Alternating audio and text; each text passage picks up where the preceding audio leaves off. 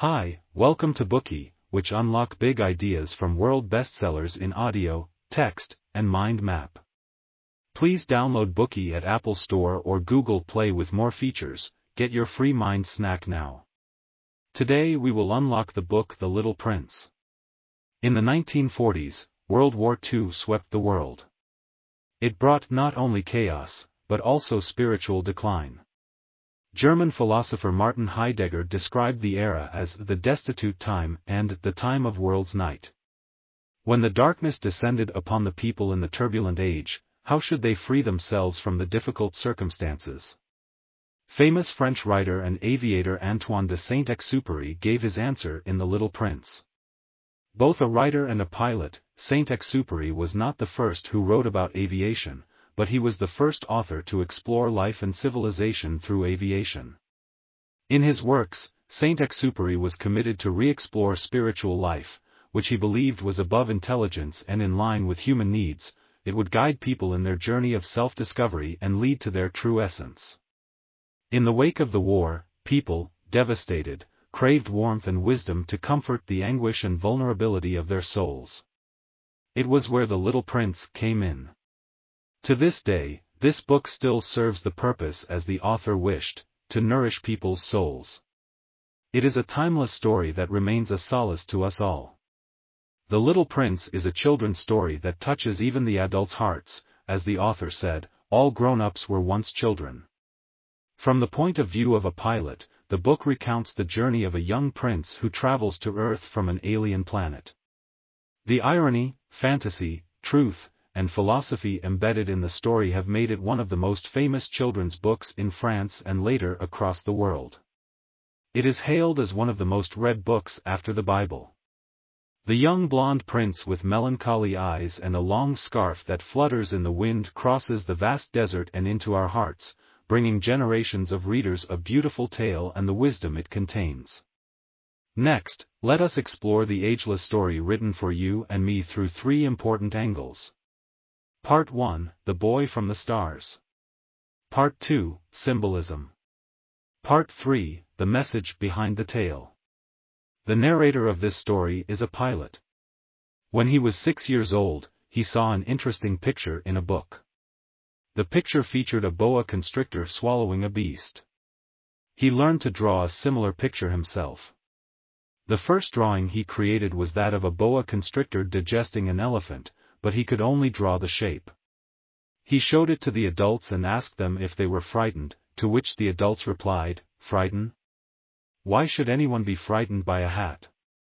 Hence, the young boy made his second drawing, which showed the inside of the boa constrictor. This time, everyone could clearly see an elephant being disgusted inside its stomach. Still, the adults were unmoved. Instead, they told the boy to stop drawing boa constrictors and spend his time learning geography, history, arithmetic, and grammar. The 6-year-old then gave up on pursuing a career as a painter and became a pilot. Years passed, and the pilot has grown into a seemingly serious adult, but in truth, he has always kept his first drawing. When he encounters someone who seems to be clear-sighted, he will show them the picture. If the other person says that it's a hat, the pilot will avoid talking about boa constrictors, primeval forests, or stars and instead talk about things that adults like, such as bridge, golf, politics, or neckties. The pilot doesn't like spending time with these serious adults, and he has always felt alone. This changes one day when he has an accident and encounters someone he can share his thoughts with. The accident leaves the pilot stranded in the Sahara Desert alone, with only enough water to last him for 1 week. Hence, he must fix the engine within a week. On the first night, the pilot sleeps in the quiet desert by himself, completely isolated. But at sunrise, he is awakened by a strange voice that says, "If you please, draw me a sheep." Hearing that, the pilot springs up, utterly shocked. He blinks hard and looks around, only to find an extraordinarily small person before him. The stranger is none other than the Little Prince, our protagonist. Astonished, the pilot stares at the little guy who comes out of nowhere and asks him what he is doing in the desert. The Little Prince does not answer the question.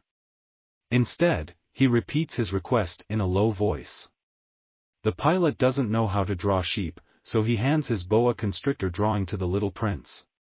Surprisingly enough, the boy rejects it, saying that he does not want the elephant in the boa constrictor. Stunned by his response, the pilot begins his attempts at drawing a sheep. He makes several drawings for the little prince, who is unsatisfied with all of them on the grounds they are sickly, horned, or too old. The pilot, who is eager to fix his aircraft, becomes impatient, so he draws a box and claims the sheep that the little prince asked for is inside. Unexpectedly, the little prince is pleased and says that this is exactly what he wants. That is how the two characters get to know each other. Through their conversation, the pilot finds out about the little prince's origin. The small boy came from an asteroid called B612, which is not much bigger than a house. On this planet, seeds are hidden out of sight. They sleep quietly under the ground, and then suddenly stretch upward and grow into tender shoots. If it is a seedling of radish or a rose, the little prince would let it grow at will. But if it is a seed of a baobab tree, he must weed it out immediately, for when the baobab tree grows larger, it will occupy the entire planet. Its roots and branches spread everywhere, eventually splitting the planet into pieces. Therefore, the little prince scoured the planet and inspected the seedlings carefully every morning to remove hidden dangers. On his small planet, the little prince took pleasure in watching the setting sun. He could see the sunset at any time just by moving his chair a few steps. One day, when he was particularly sad, the little prince watched the sunset 44 times. Apart from the sunset, there is another that the little prince adores, a rose. This rose was different from other flowers that bloomed and withered quietly on the planet. Before the rose blossomed, she stayed in her bud and dressed herself slowly, day after day, until the sun rose one morning. When she finally showed herself, the little prince was awestruck, and he couldn't help but praise her beauty. The rose was not humble at all, and happily accepted his compliment. As they began to spend more time together, the rose tormented the little prince with her paranoia and vanity. She asked for breakfast. She complained about drafts and wanted him to shield her with a screen or a glass globe and even started to cough. Exhausted, the little prince said to himself softly, "This flower is a very complex creature." Despite his love for the rose, he felt worn out and prepared to leave the planet. On the day of his departure, the little prince carefully cleaned out the small volcanoes on the planet, pulled out the baobab shoots, and watered the rose for the last time. When he was about to put the glass globe over her, the little prince was close to tears. He bade the rose farewell, who said nothing at first. Later on, she broke the silence and confessed that she, too, loved the little prince. But she had been behaving in such a silly manner and failed to express her love to him in ways that he understood. Admitting her fault, the rose asked for the little prince's forgiveness, and hoped that he would find happiness. She also added that she didn't really need a windshield, explaining that her cold was not that bad. As she spoke, she urged the little prince to go, for she did not want him to see her cry. She was a proud flower after all. After saying goodbye to the rose, the little prince began his adventure. He visited 6 nearby asteroids before coming to Earth. The little prince landed in the Sahara Desert.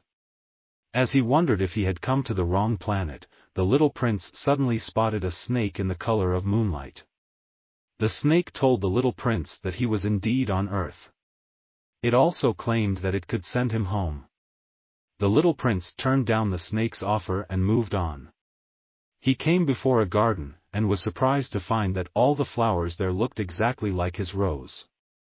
After chatting with them, the little prince learned that these flowers were all roses. He was devastated, because his flower had once said that she was the only one of her kind in the universe. But now, there were 5,000 roses exactly like her in this garden alone.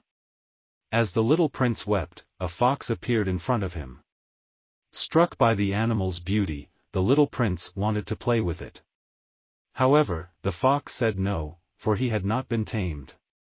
The boy was intrigued and asked what it meant, so the fox explained that to tame something was to establish ties with it. Before being tamed, the fox saw the little prince as merely one of the 100,000 other little boys in the world. Likewise, the fox would be nothing more than the 100,000 other foxes to the little prince. But if he tamed the fox, they would be unique to each other. After explaining the meaning, the fox remembered how boring its current life was, and thus grew the urge to be tamed. If you tame me, the fox told the little prince, it will be as if the sun came to shine on my life. Please, tame me. So the little prince did as he was told. Soon came the day they parted ways. The fox was feeling melancholy, and it almost cried. At the same time, it did not regret being tamed, because it felt immense joy in this relationship. From now on, as long as it saw the wheat field as blonde as the little prince's hair, the fox would feel happy and content.